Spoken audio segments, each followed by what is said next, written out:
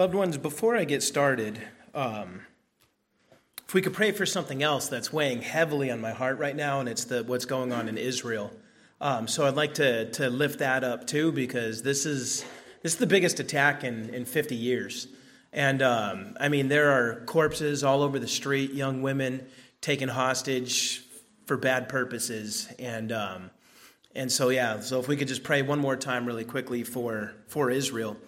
God, we just come before you. We know that you are the just God of the universe, and we know, Lord, that this kind of pure wickedness will not go unpunished.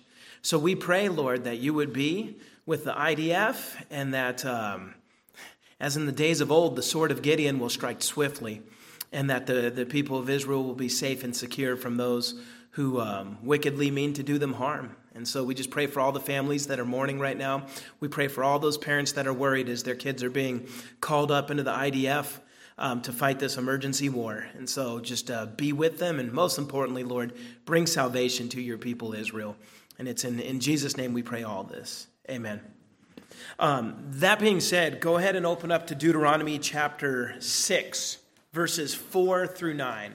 Deuteronomy chapter 6, verses 4 through 9. The title of the sermon is God Above All Else. God Above All Else.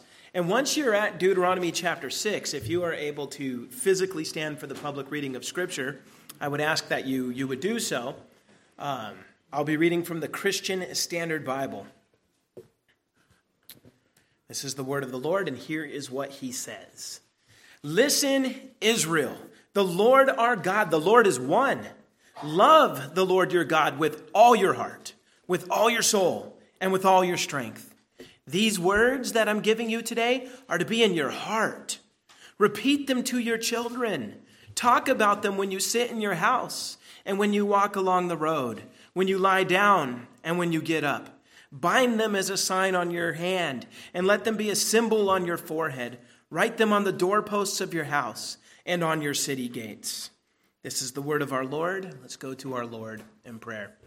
God, we just thank you so much for allowing us to gather together in safety, to be able to open your word, to be able to read it and to hear it preached and proclaimed. We thank you that we were able to sing songs that glorify you and edify one another.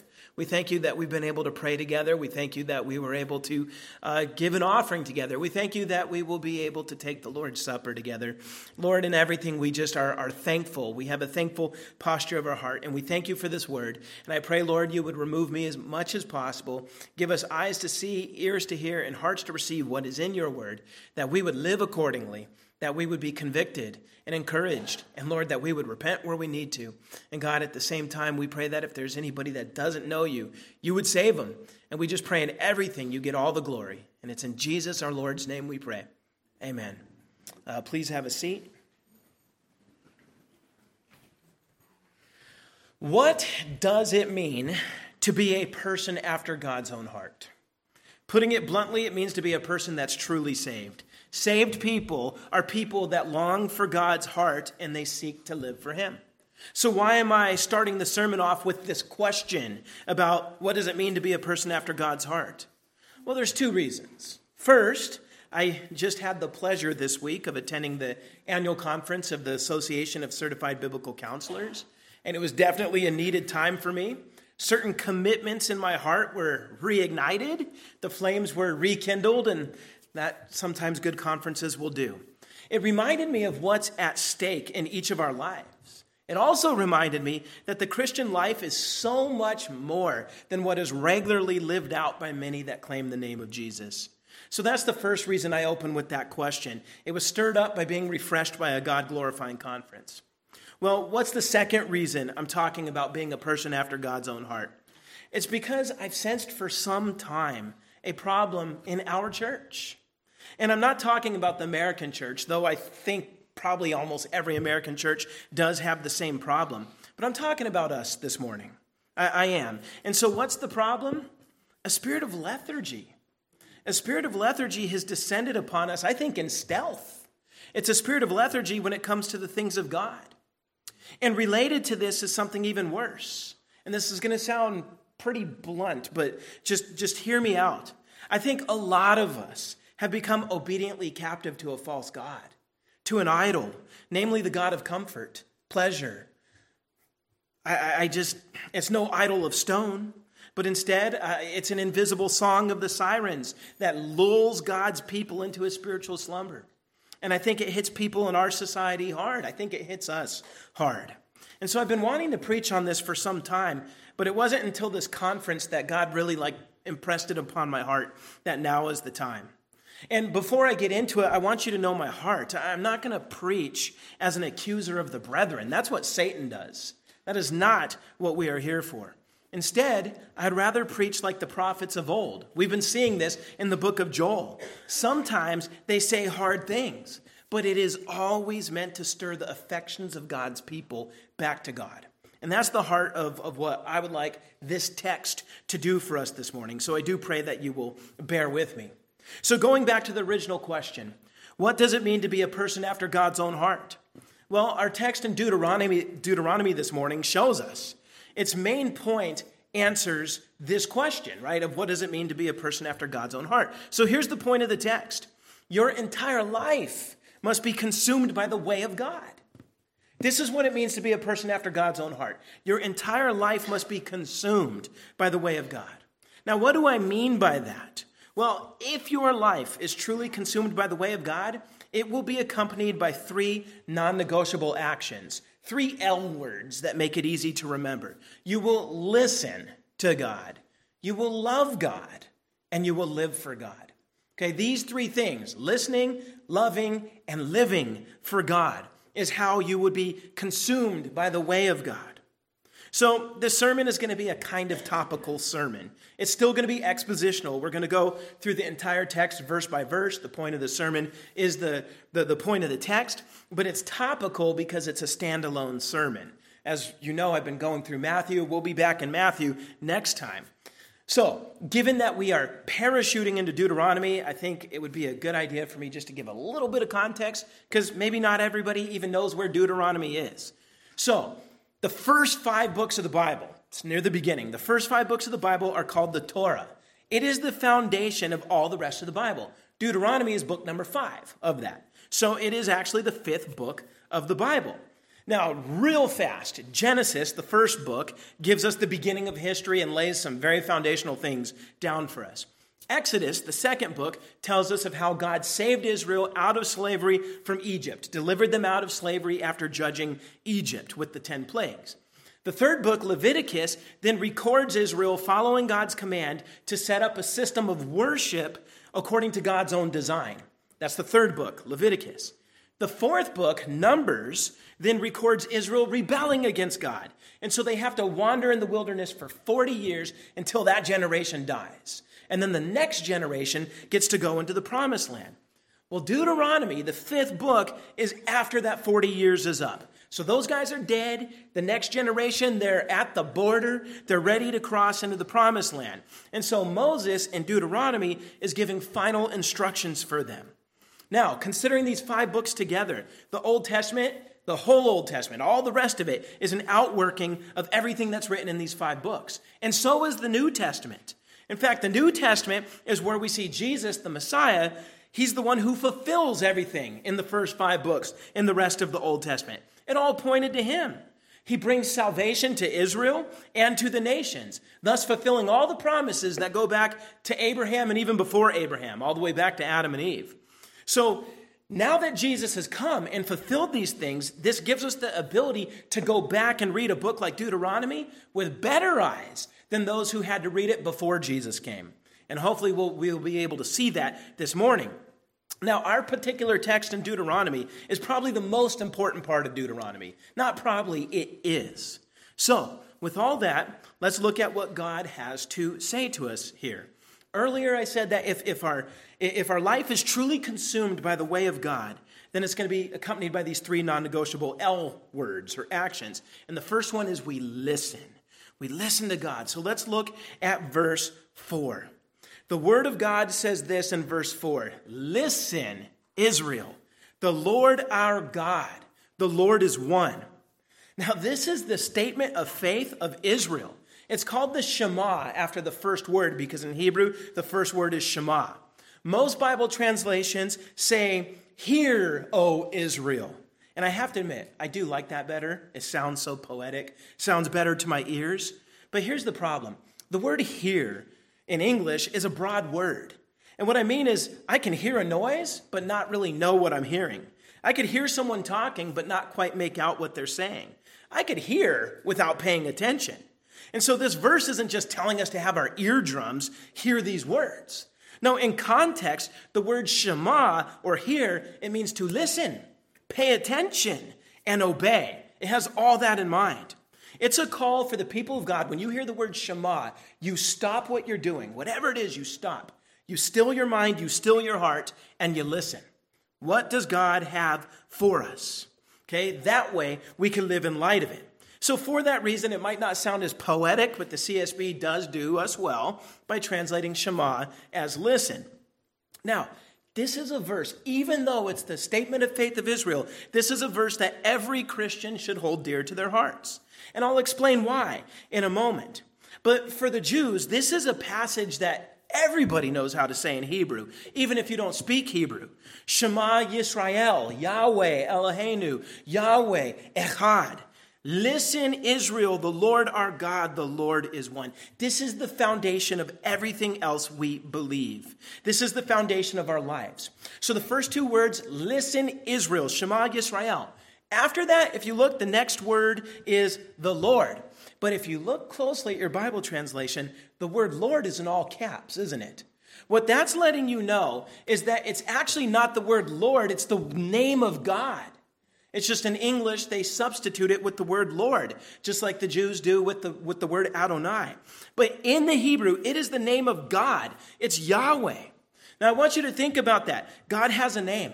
He has a personal name, and he revealed it to Israel. And we were supposed to refer to him by his name, the same way that we all refer to each other by our first names. Why? Well, because God's a personal God. And God entered into a personal relationship with his people. And if we don't stop and think about it, we can miss how mind-blowing it is.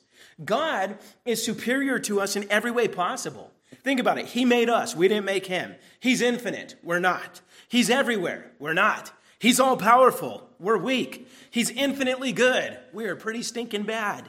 He is infinitely holy. We aren't. He is infinitely righteous. We definitely aren't. So whenever you have an inferior in the presence of a superior, they never call the superior by a personal name. They never do. Children call their parents by their title, mom and dad.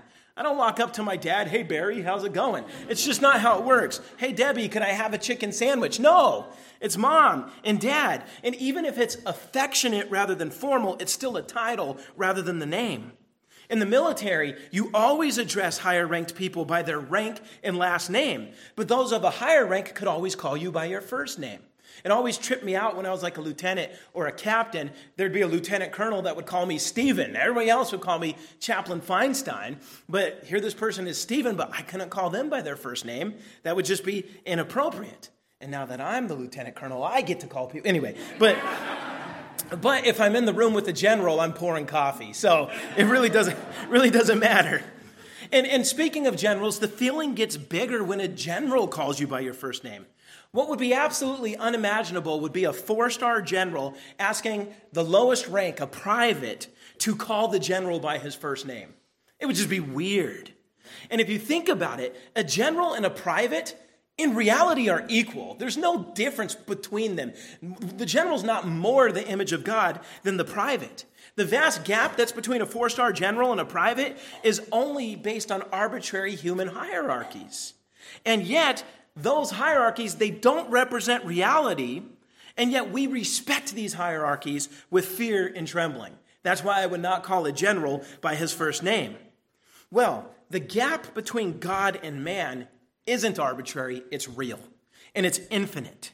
It absolutely represents reality. If there is anyone that we should only call by a title, it's God, because that's what he is. He is God. He is the king. He is the Lord. He's the master. In Hebrew, he's the Melech Olam, or Melech HaOlam, which means king of the universe.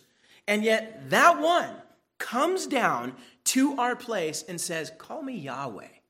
Call me by my name, because that is my name. So the first thing we're supposed to listen, or Shema, the first thing we're supposed to listen and pay attention to is that. Now, related to that is the next word. In Hebrew, Eloheinu, which means our God. Now, I want you to think about that. The word our is a possessive word. He's not just God, he's our God. The one true God, the only real God that exists, is our God.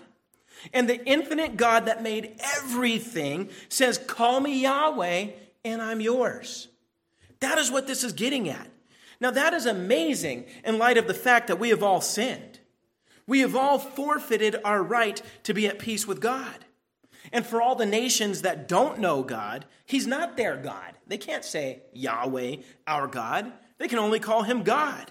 They can't call him our God, but by grace, God's own free gift, he saves us from our sin through the Messiah Jesus, and he makes us his own. Our relationship with him is so close that we call him by name and we tell the whole world that he's ours. We have a special relationship with him, and he chose us for that special relationship. The verse then ends telling us something about Yahweh. It says, the Lord is one. And again, the word Lord, if you look at it, it's all caps again, so it's Yahweh in the Hebrew. There is only one God. His name is Yahweh. He is our God, and he himself is one.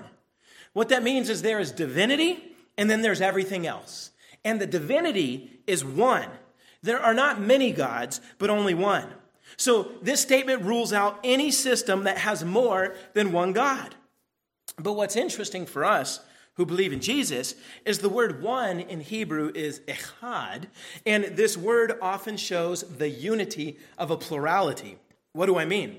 Well, in Genesis chapter 1, it says God created evening and morning. That's more than one thing. Evening and morning, echad day, one day. It then says also in Genesis 1, God gathered the many waters to echad place, one place. The many are one. In Genesis 2, he says the man and his woman become echad, flesh, one flesh. And so the bottom line that I'm getting at here is Yahweh, our God, is echad, or one, but this word allows for the one God to be a plurality. The Old Testament shows us the Father is God. It also speaks of the Ruach HaKodesh, the Holy Spirit as being God. And it also speaks of the Word of God as doing things as God. So the Word is God. And so when we get to the New Testament, Jesus pulls this all together for us, showing us that the one God eternally exists as three persons, the Father, Son, and Holy Spirit. The three are echad rather than many. They are one God, and yet the one God is the three persons. And yet the three persons share the one divinity. They are not three gods, but one God. It's a great mystery in the Scriptures, but it's clearly there. Now, what's mind-blowing is in 1 Corinthians chapter 8, verse 6, Paul takes this Shema, the statement of faith from Israel, and he puts both the Father and the Son in it. He identifies the Father as the Eloheinu, our God, and he identifies the Son as the Yahweh, our Lord. So look at this.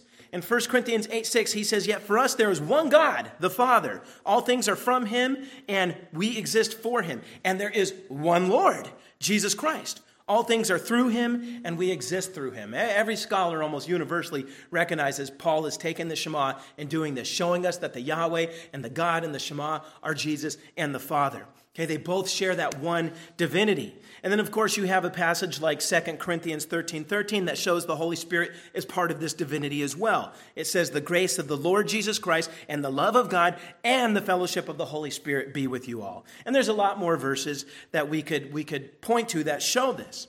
I bring all this up to show you that this fundamental statement of faith for Israel is our statement of faith too. It is entirely consistent with Trinitarian belief. So, let me recap then what we've seen with the Shema.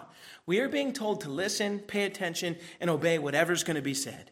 And what has been said so far is that God is our God personally because he chose us out of the whole world. The nature of this relationship is so personal that the infinite God of the universe condescends himself in ultimate humility and tells us to call him by his name. Yahweh, our God, is God, and God is one. Father, Son, and Holy Spirit are one. And because God is God, and God is one, that means there's only one sovereign and one king, and it isn't you. That's what it means. There is one sovereign, one king in all of existence, and it isn't you, it isn't me, it is God. He is the King of Kings. He is the Master and Lord over all. His name is Yahweh, and we were singing in the eternal light. The name Yahweh means I am. It speaks of God having no beginning, having no ending, God being pure existence, pure actuality. God does not come from anyone. He had no beginning. Instead, all that exists comes from God. Right? He is the one with no beginning and no end. That is what his name Yahweh points to. He is the great I am. As a result, he has absolute claim over all. And therefore, any disobedience to him is rebellion. It's cosmic treason.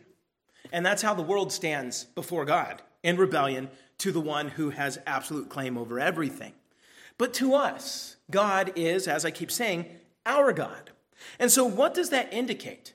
Well, if God is one and he is our God, then we must have no other gods because he's our God. It would be ultimate betrayal against the Almighty One that lowered himself to let us call him by his name. That would be treachery against the infinitely righteous God who chose to show us mercy for our sins rather than justice for our sins. And when we consider what it cost him to be able to show us that mercy, it becomes 1,000 times worse if we have other gods before or besides him. Now remember, God is infinitely holy, just, and righteous. If he simply looked the other way at our sin, he would be a horrible judge. So he will not look the other way. The penalty had to be paid. And since we have sinned against an infinite God with infinite dignity, our sin calls for an infinite penalty. Now, we're not infinite. So if we were to pay that penalty, it would require infinite time on our part because we don't have infinite value. We just don't. So that's what it means for us to pay our own penalty. It is a forever payment. But if God were to show us mercy, then someone would have to pay the penalty in our place, a person, a human. Okay? That human would have to be perfect. Otherwise, if that human had sin, he'd be paying his own penalty, not ours. Right? So it has to be a perfect human that owes no penalty. But let's say you had a perfect human, a sinless human. He still couldn't pay our debt. You want to know why? Because no human has infinite value. Only God has infinite value. So what did God do? He brings these two ideas together. The second person of the Trinity became a man and added humanity to himself 2,000 years ago. He didn't stop being God. Instead, he lowered himself even more than he did in letting us call him by his name, Yahweh. He lowered himself to the point where Yahweh himself was born as a baby and needed his diaper changed and had a normal human name like us. Jesus, Yeshua, is a common human name. It does mean salvation, but it was also just a regular, common human name.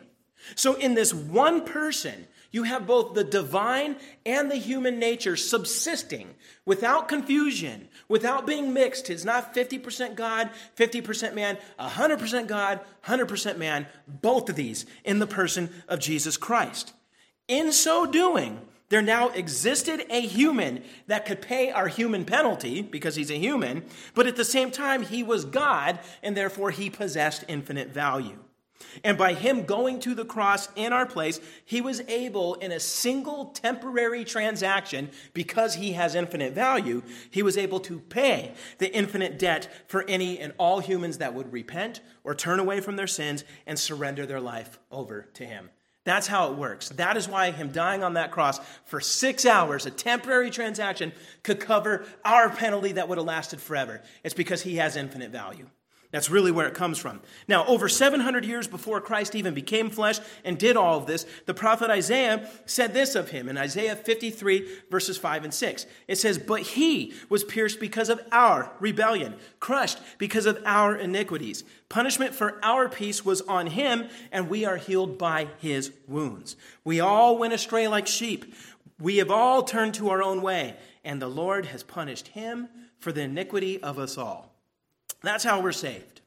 Since Jesus did this for us and paid our infinite price, and since that is what it cost for God to show us mercy, then yes, getting back to my point, placing any other God before or besides him is wretchedness. God's sovereign choice of us and Jesus' all-sufficient work to save us is why Yahweh is our God rather than just the God. He is the God, but to us, he's our God. And if he is our God, then we must have no other. But this is where you need to hear me carefully. Anything you place ahead of him is just that, another God. Something placed before him. It might not be a statue. It might not have a name like Zeus or Hera, but it is an idol nevertheless. And I'll come back to this in a while. I mean, after all, I opened the sermon with the statement that I think a lot of us have succumbed to a worship of an idol. And the reason I spent so much time on the Shema, this first verse, is because it sets the foundation of everything we believe. It sets the foundation for why we must not give ourselves to an idol of any sort. It's grounded in something real, in God, in his grace. So everything I'm going to say for the rest of the sermon is grounded upon God and his grace. This verse showed us who God is and what our relationship is to him as believers. That then provides the foundation for everything else I'm going to say. And it's all going to be said again in light of who God is and who God is to us and who we are to God. Those three things. Every command that God gives is unbrokenly tethered to this titanium foundation of Deuteronomy chapter 6, verse 4. This is why it is the statement of faith. So, now that we've seen this Shema, this statement of faith, this foundation, we must understand that such a foundation demands a command. There is no way such a profound statement would be made without a command attached to it. And that command, as we're going to see, is to love the Lord your God. If everything I've said so far is true, and that is who God is to us, then what command could possibly be more fundamental than loving this amazing God? There's nothing that would be more fundamental. This God Yahweh, we're to love him. And so we're going to look at verse 5 and we're going to see this command. Remember, if your life is truly consumed by the way of God, then you'll listen and next you will love God. So verse 5 is also something most Jews grow up learning to say in Hebrew, and for good reason. This is the greatest command in all Scripture. Did you know that? Verse 5 is the greatest commandment. How do I know that? Because Jesus said so. A scribe asks him what the greatest commandment is. Matthew chapter 22, verses 36 through 38. Teacher, which command is in the law is the greatest? He said to him, love the Lord your God with all your heart, with all your soul, with all your mind. This is the greatest and most important command. So what we are about to read, according to Jesus, is the most important command in all of Scripture. Again, we got songs to help us remember this in Hebrew. The words, again, are beautiful. The CSB translates it for us very well. It says, love the Lord your God with all your heart, with all your soul, and with all your strength. Now, I want us to think about this for a second. After verse 4 declares to us who God is and who we are to God, then the very next verse gives the most important commandment in all the Bible. Do you think that's a coincidence? That the most important command follows after this most important statement about who God is? No, it's not a coincidence. Since Yahweh is our God, and since he alone is God and he alone is our God, then what does that require of us? Love. It requires love, which we sang another song, they'll know us by our love. But here we're being called first to love God. You are to love, quote, the Lord your God. Okay? And again, Lord, all caps, you are to love Yahweh your God. He's your God. So, of course, you should love him. The question is, how should you love him? And that's what it's going to tell us. But before I answer that, let me first define love. It's important that we define it because our culture gets this wrong. They get it very wrong. People think that love is an emotion or a feeling. They think it's thoughts and feelings of affection towards someone or something. Okay? That might be, but that's not how the Bible defines love. Those things might be the result of love, but love's something more concrete. It's something more fundamental than that. Love is rarely spoken of as a noun. It is always described as action. It's a verb. Love means to give. It means to sacrifice. It means to give these things on behalf of someone else. I'll just share 2 verses with us so that we could see this demonstrated. John 3:16, I accidentally put 17 there as well, but I'm only going to read verse 16. For God loved the world in this way. He gave his one and only Son, so that everyone who believes in him will not perish but have eternal life. But notice, he loved the world in this way. How? He gave his only Son. And then, of course, we look at Ephesians 5:25. Husbands, love your wives just as Christ loved the church and gave himself for her. Now, there's probably a dozen other verses that say the same thing in different contexts. But did you notice what they have in common? Love is always defined not as a feeling, but as a giving. It's giving of yourself for someone else. God so loved the world that he gave his one and only Son. Husbands are then called to love their wives in the same way. We give ourselves to them. It's a sacrifice.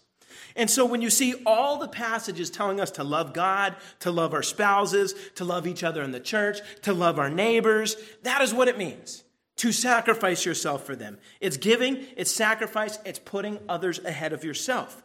That's why it's not a feeling, because sacrifice almost never feels good while you're doing it. It might feel good after the fact, but it doesn't feel good while you're doing it. Otherwise, it wouldn't be a sacrifice. Here, you could have my flavor of candy that I don't like. That's not a sacrifice. Okay, a sacrifice necessarily costs you something. Okay, so love is the action of giving that thing that is costly. Not warm thoughts, not warm affections, but instead love is action on behalf of them that costs you something. So, if that is what love is, then let's go back to the greatest commandment in all the Bible. Verse 5 says, love the Lord your God with all your heart, with all your soul, and with all your strength. Now, if God alone is your God and you know him by name, then you have to love him. But how must you love him? With everything you've got. That's what that verse says. It says first to love him with all your heart. Not some of your heart, all of your heart. Now, your heart is not this organ that pumps blood. I guess in an anatomy book it is. But in the Bible, it's your inner person. It's the real you. It is your will, your desires. Everything that animates and moves you is your heart. And so what he's saying is at your very core, all that drives you should drive you towards the Lord. And given the definition of love, then, if you were to love him with that inner person, with everything you've got, then what it means is you are to give up yourself on behalf of God. And you're to do it with all your heart, not a little of your heart, not half of your heart, but all of your heart. This means every bit of what drives you. It's all supposed to be for him, not just some of it. This means whenever you have a desire or a goal in life, whether it be temporary or big, if it gets in the way of God's commands, if it gets in the way of putting him first, you sacrifice that for him.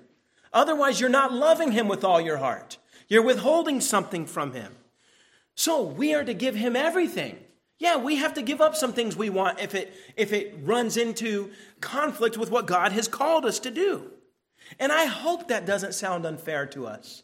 Somebody might be like, well, that's not fair. Well, it's not.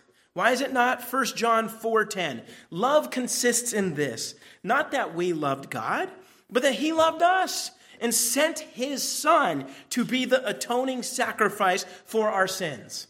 Another passage that defines love for us, and it's very specific. You didn't love him first. You were a rebel sinning against him, and he could have left you there and let you sin all the way to hell. But he didn't. Okay, even though you loved yourself first, God loved you nevertheless. He sent Jesus for you. Jesus paid the debt of your sin. He gave you the credit of his perfect righteousness, also that God could have mercy on you. Now remember, you or me, none of us, we are not infinitely valuable. But God sacrificed someone that is infinitely valuable to save you. That is love. Giving up something worth way more than us to save us. That is love. And with that love, God pulled you out of the kingdom of darkness and he placed you in the kingdom of his Son. So when God commands us to love him in return, how dare any of us ever shriek at that thought? Not when we look at how he loves us. We can never love him like he loved us because we can never give anything of infinite value. But that's exactly what he gave for us. So knowing that we can never truly return the favor and never truly love him with an equal love that he has for us, the least we could do is love him with everything we have.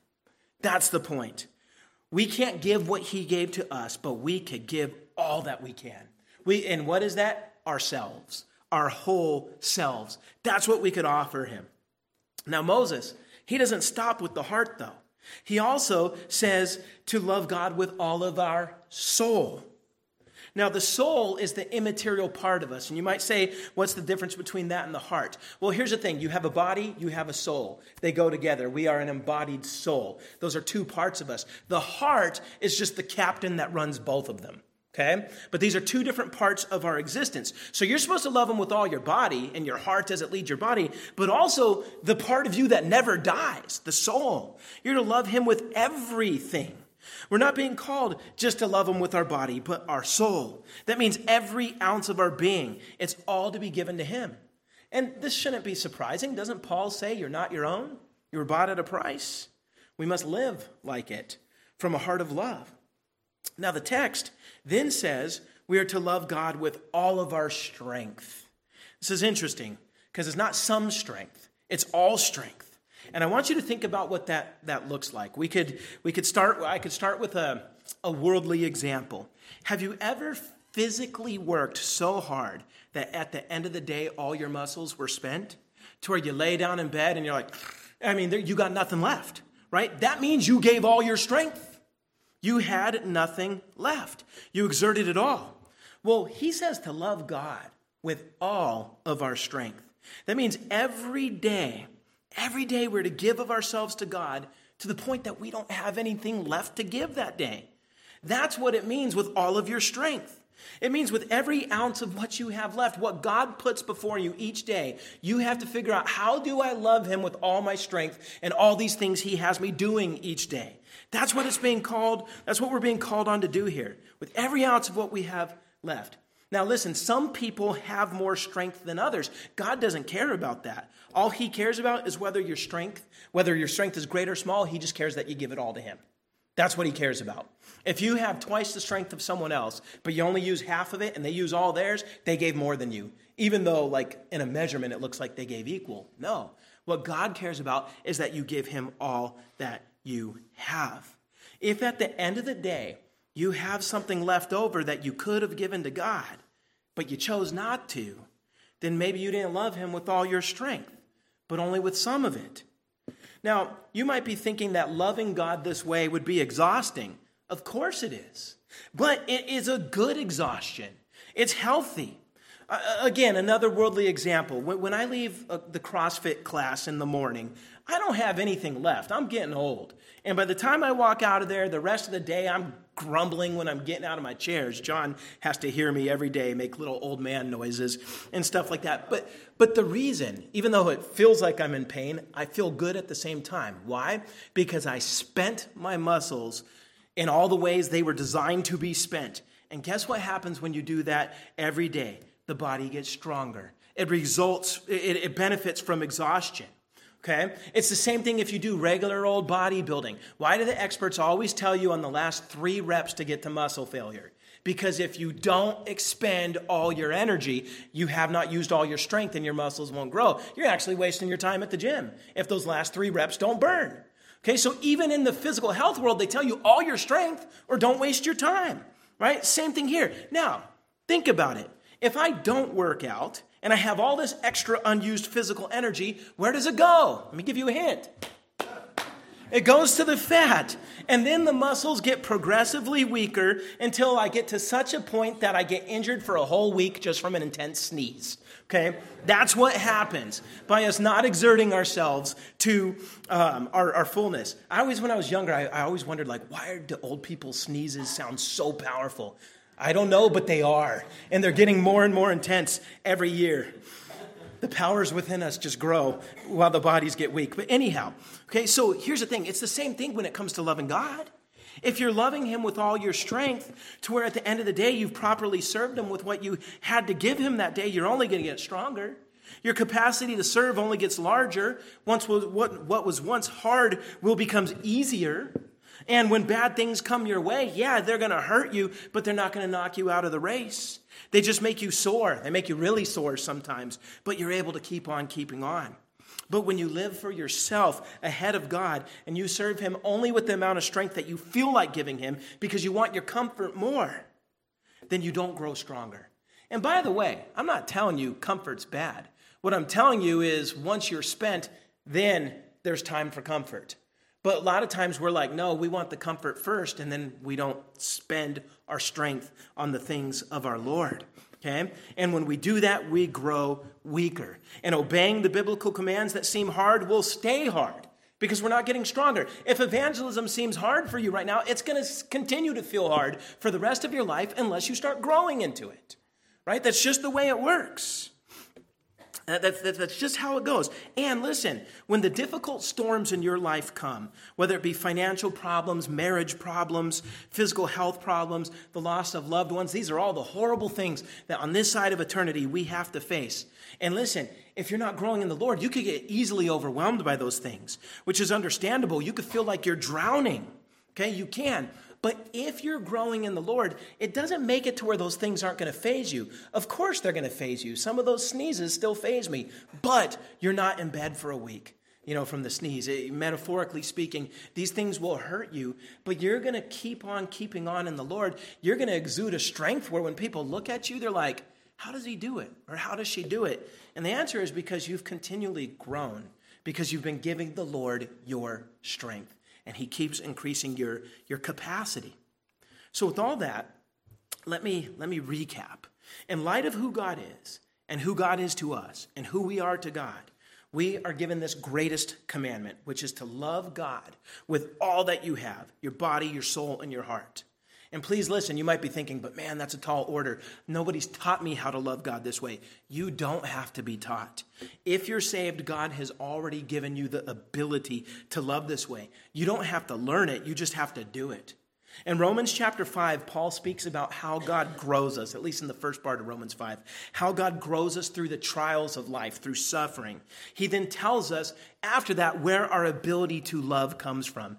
In Romans 5:5, he says, this hope, he's talking about our growth in suffering, this hope will not disappoint us because God's love has been poured out into our hearts through the Holy Spirit who was given to us.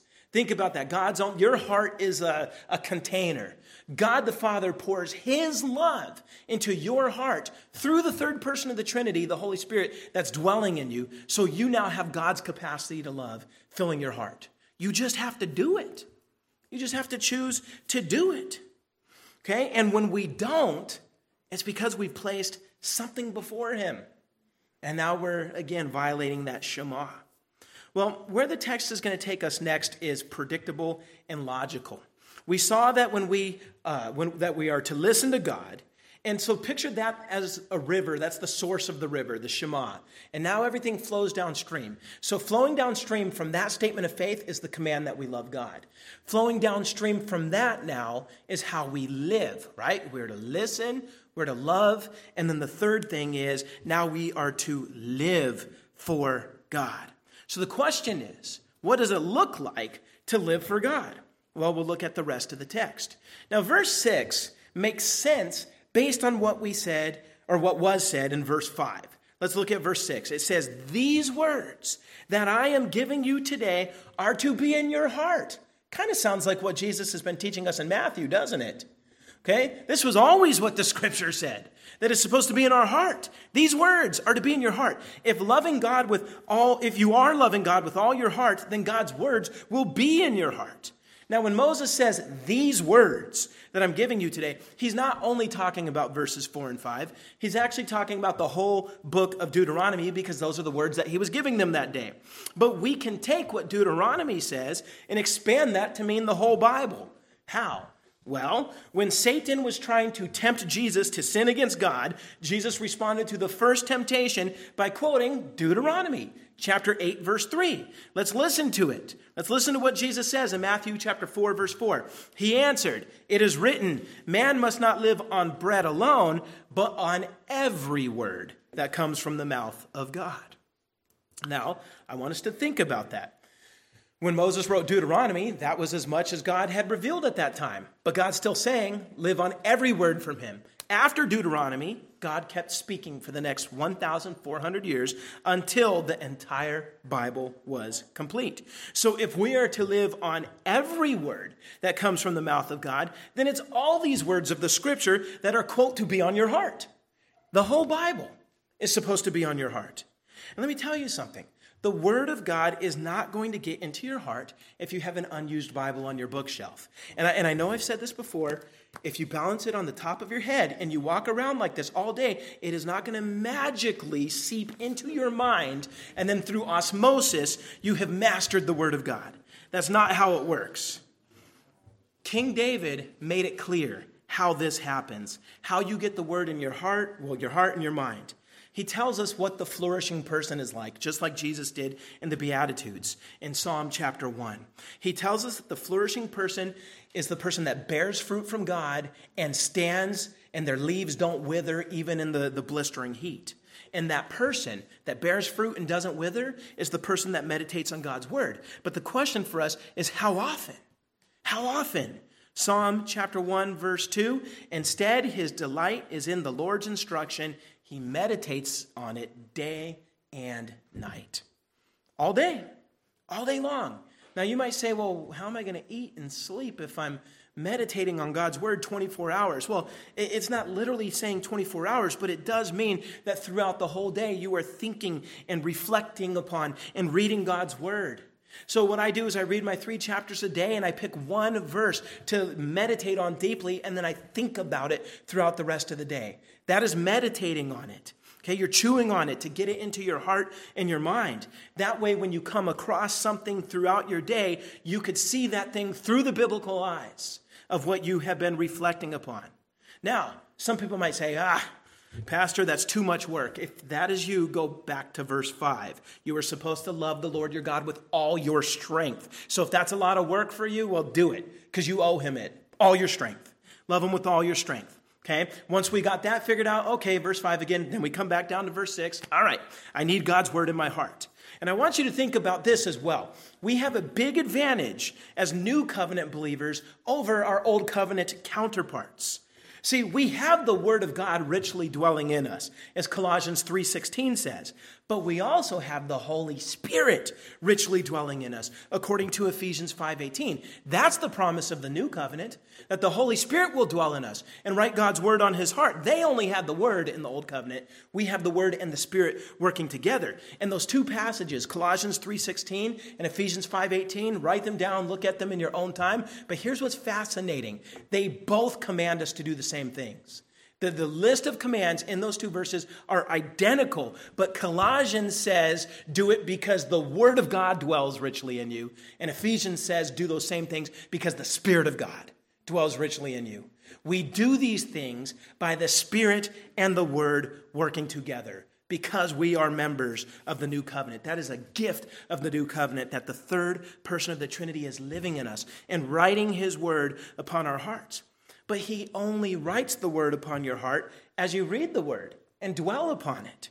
It's not like you're going to wake up in the morning and you have a book of the Bible memorized that you've never looked at before. That's not how it works. Oh, thank you, Holy Spirit. It's not like the Matrix.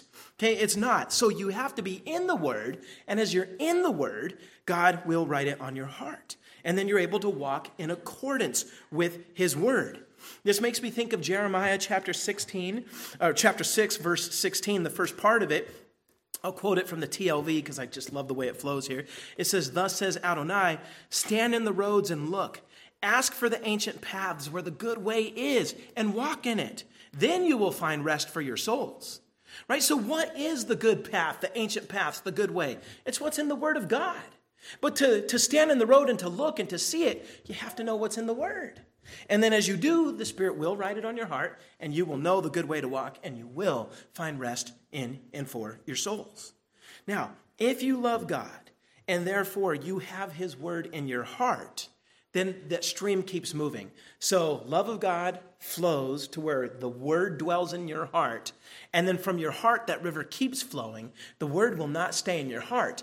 It next is going to move to your lips. Look at verse 7. It says, repeat them. Repeat what? These words. The words of the Bible, repeat them to your children. Talk about them when you sit in your house and when you walk along the road, when you lie down and when you get up. Now, this is a very comprehensive statement. How often should you be talking about God's word according to this? As much as you can to as many people as you can. Now, obviously, first it goes towards your family. Repeat these words of the Bible to your children. Parents, it is your responsibility to raise your kids in the fear and admonition of the Lord. You cannot expect the church to do your job. We will come alongside you. We will help you the best that we can with our children's ministries. But God has not empowered us to do what only you have been called primarily to do. We can help you, but it falls upon you.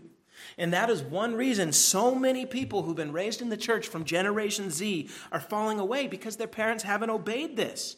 Their parents didn't love God with their heart, soul, and body, and strength. And they didn't have God's word dwelling in their heart. And so then it didn't flow down to their lips, and they didn't speak God's word, and they didn't live consistently according to God's word. And then they bring their kids to shallow churches. And so these kids grow up only seeing a shallow faith of their parents, a shallow faith of their church. It's no wonder they walk away. It's because we're supposed to be teaching our children. And of course, we're supposed to not just be teaching them, we teach everybody. Now, the text is going to tell us how often to talk about God's word. If you notice, it says also, quote, when you sit in your house, end quote. So when you're chilling at home, talk to each other about God's word. When you invite folks into your home, talk about God's word.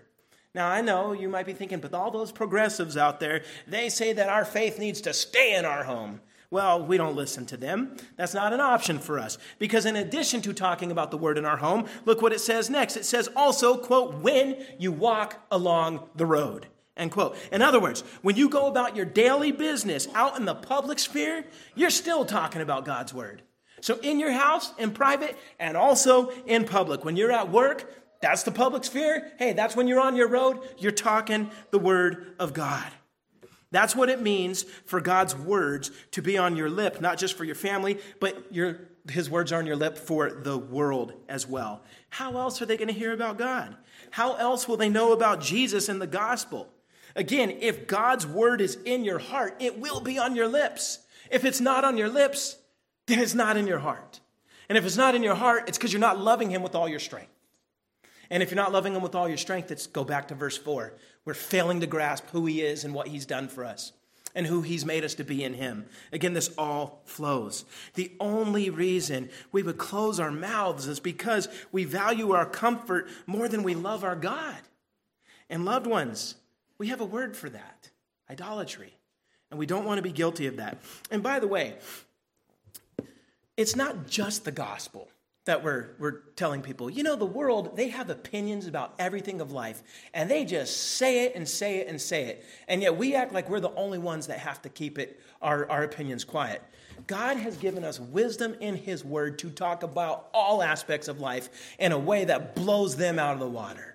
Remember, King Solomon spoke God's words with such wisdom that people came from all over the world to hear him. So what's happening in Israel? What's happening in politics? What's happening with the economy? What's happening anywhere? We have the eyes of Christ through the scripture. So yeah, when we're out in the public sphere, we should be talking about those things from a specifically biblical way as well. And speaking the gospel. All that is what it means to have God's word in our heart and to have it on our lips. And so a lot of us have regular secular jobs or what have you. Hey, while you're there, you're thinking about how does God's word arrange what I'm going to say, how I'm going to say it. And that just needs to be at the forefront of what we're doing. Well, Moses tells us more. He tells us who to speak to, everyone. He tells us where to speak, private and public spheres. Next, he tells us how often. You might say, well, how often do I do this? Once a week? No, he says when you lie down and when you get up. want you to think about that. You wake up, first thing, God, you're awesome. When you go to bed, God, you're awesome. I mean, all your day is enveloped. It is bracketed with the word of God. It's from morning to evening. And again, if we're loving him with all of our strength, then his words will be in our hearts. And if they're in our hearts, they'll be heard from our lips wherever we are throughout the day. Again, to not do it is a choice to not do it. And that choice is indicative and reflective of us putting something ahead of God. Now, some are going to say, Pastor, this is radical, way too radical. You are making it sound like we are to be so consumed with God that he gets us in our entirety. Yes. That is exactly what I'm saying. And Jesus did not mince words when he spoke just how radical it is to follow him. In Matthew chapter 16, verses 24 to 26, this is what he says to his disciples. It says, Jesus said to his disciples, if anyone wants to follow after me, let him deny himself, take up his cross, which means to die. Okay, take up his cross and follow me. For whoever wants to save his life will lose it. But whoever loses his life because of me will find it. For what will it benefit someone if he gains the whole world and yet loses his life? Or what will anyone give in exchange for his life? And you want to know what the sad thing is? We make trades where we don't even get the whole world. But we'll put little things ahead of God. We're not even getting the whole world. And even Jesus is saying if you did, that's nothing compared to losing your soul. God gave all for us, and he calls us to give all for him. Belonging to God is a call to throw all your chips on the table and bet it all on Christ. Philippians chapter 1, verse 21 says to live is Christ and to die is gain. Do we believe that? Do we believe that? And just to say this, what the world and what nominal Christians call fanatical, zealous Christianity is what the Bible calls Christianity. I mean, if we're just seeing how this is described. Now, loved ones, I say this with the utmost sincerity, but it is impossible to say we have God's words on our lips in a manner that reflects this text when the only time we get with other believers is on Sunday morning. If we are to be talking about God's word from morning to evening, then there's going to be more than just Sunday morning, right? And it's going to be more than just talking with our families. It's going to be more than just us talking. It's going to be us being with other believers so that they could talk and speak to us as well. That believers are supposed to be finding ways to talk biblical shop with each other because that is how iron sharpens iron. If there is little desire in your heart to get together with other believers to talk the word of God, then please repent. Please. I know all of us have different thresholds of strength, and I don't expect everyone to be as involved as myself or Pastor Josh or Pastor John. But what I do know is there is no one that is so busy that they can't get with other believers from this church once per week outside of Sunday morning. No one is that busy. No one. No one. We have a lot of small groups here. Some of them are booming, like the college group and the women's study. Some of our Bible studies have about 15 people in them, but 5 of the people in each of them are in all the groups, right? And so when we think about it, it means the majority of our folks, we got a lot going to the booming studies and some going to these other ones, but it means the majority of our folks are not getting together to speak the word with their brothers. And listen, there's other ways to get together. Fellowship, meeting for coffee, doing life group stuff, that's all important as well. But there is a need to get together specifically to sharpen each other with the word as well. And I don't say this part to shame us. I say this part just like it was eye-opening for me.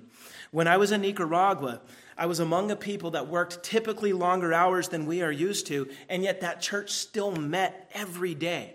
Most of their people showed up. Not everybody showed up, but most of their people showed up. And the pastors told me that the people that they think are slackers are the ones that show up only 3 times a week. And I'm like, your slackers would be our on-fire fanatics.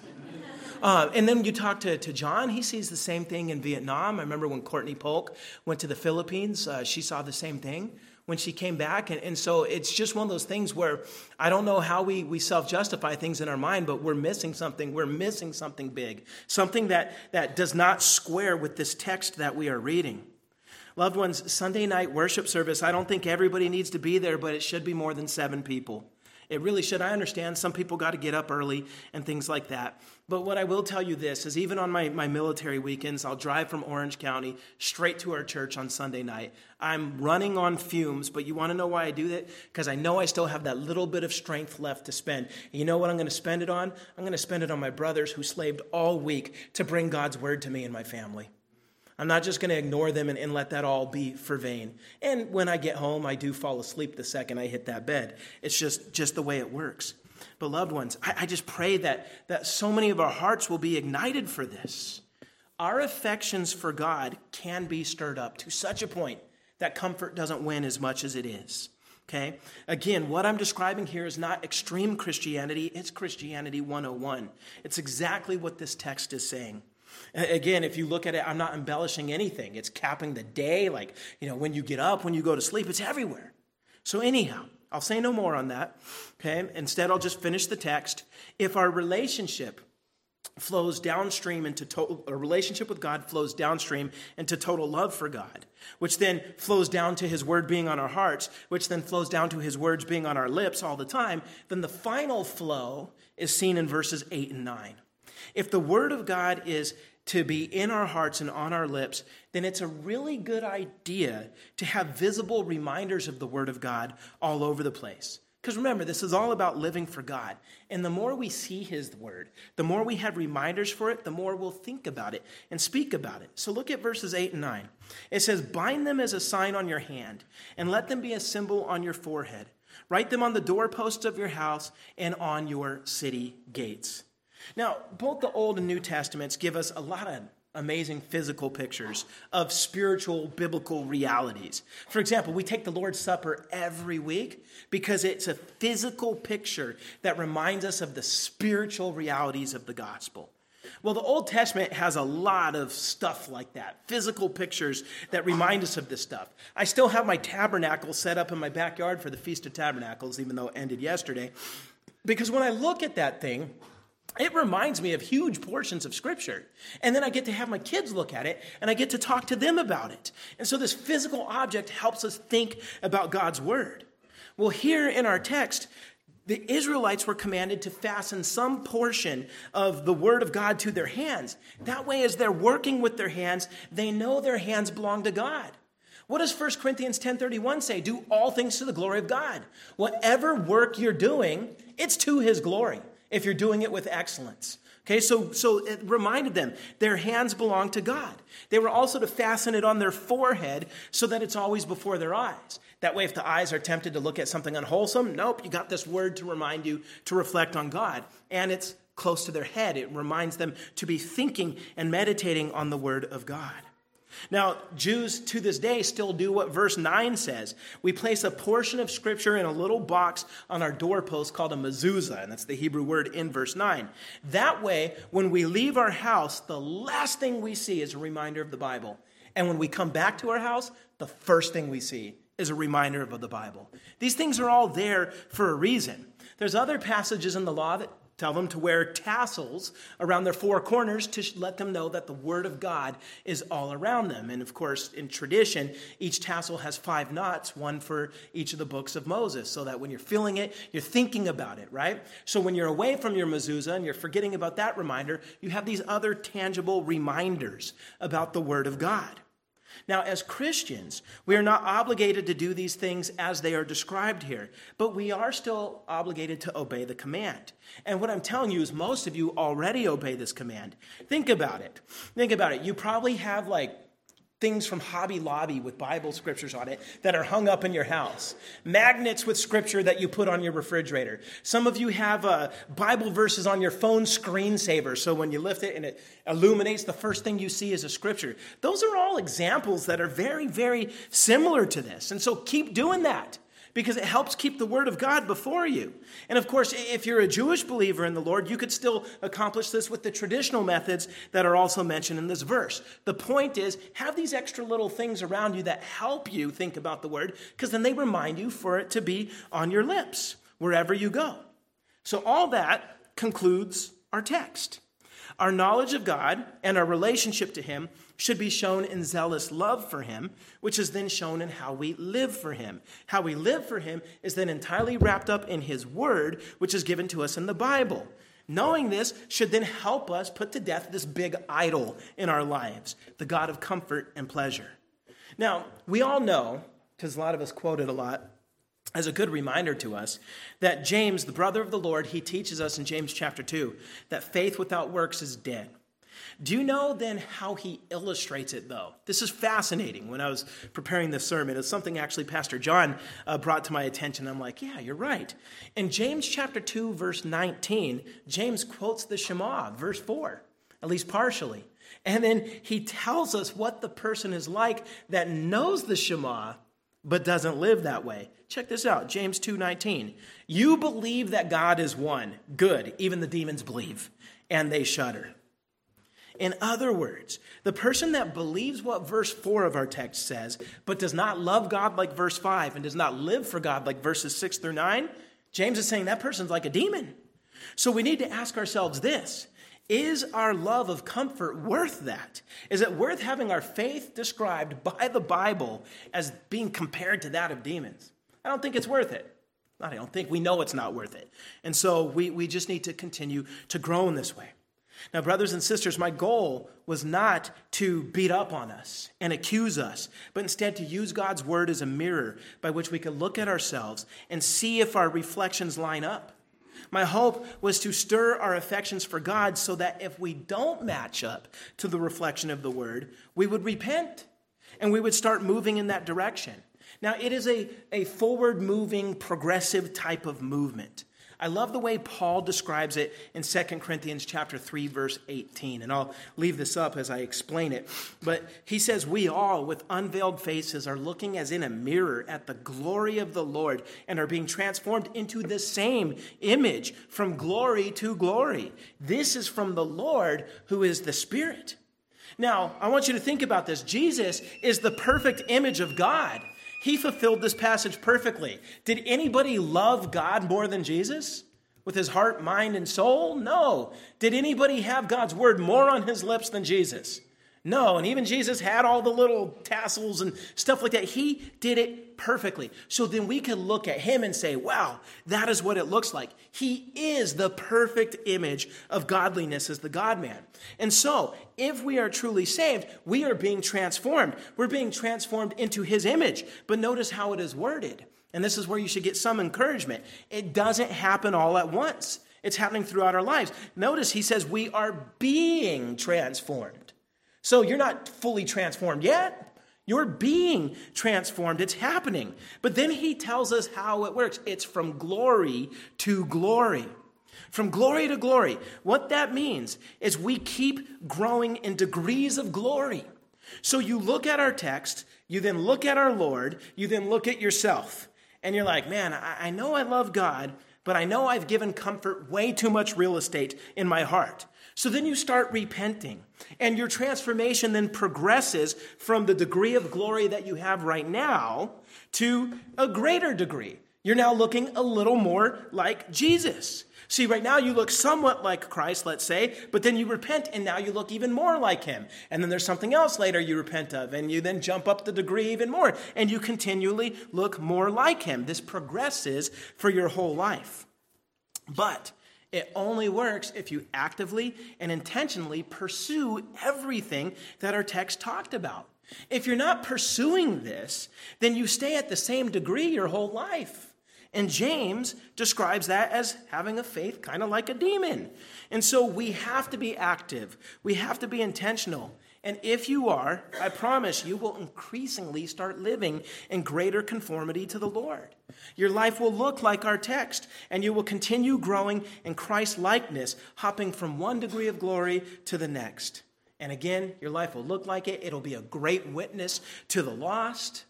You will each day slay this God of comfort more and more, and truly love Yahweh, our God, with everything we have.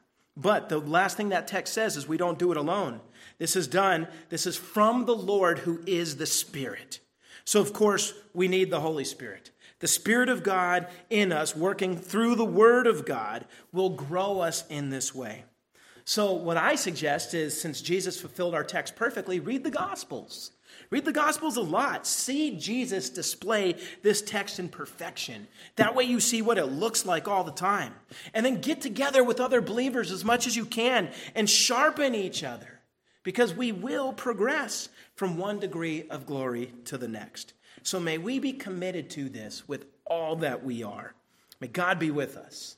If there's any unbeliever here, I've already explained that God is our God, but he's not your God. He's holy, he's infinite, he's just, and you have sinned against him trillions of times. But you also heard what God did to save us, what God did to save people, how he became flesh, earned perfect righteousness and gives the credit of that to those who believe, and he died for our sins as the one with infinite value to pay our infinite debt, and then he rose on the third day. You can be saved too, to where Yahweh is not just God, but he becomes your God. You simply have to turn away from your sins, which is to repent, and believe on Jesus with all your heart. Surrender to him. Confess his lordship over your life. Believe on him, and you will be saved. And then Yahweh will be your God as well. You will be transformed from one degree of glory to the next, and one day you will receive that eternal life, which will be perfect. So don't walk out of here still in your sin. We're going to pray, and then we're going to prepare our hearts and minds for communion. And as I'm praying, if you could pray and receive the Lord, if you don't know him, just tell him you're turning away from your sins and you're giving yourself to him. And if you do that, then talk to the person you came with. Let them tell you more about this, or come talk to me or any of the leaders here, and we'll gladly tell you more. But that being said, let's go to the Lord in prayer.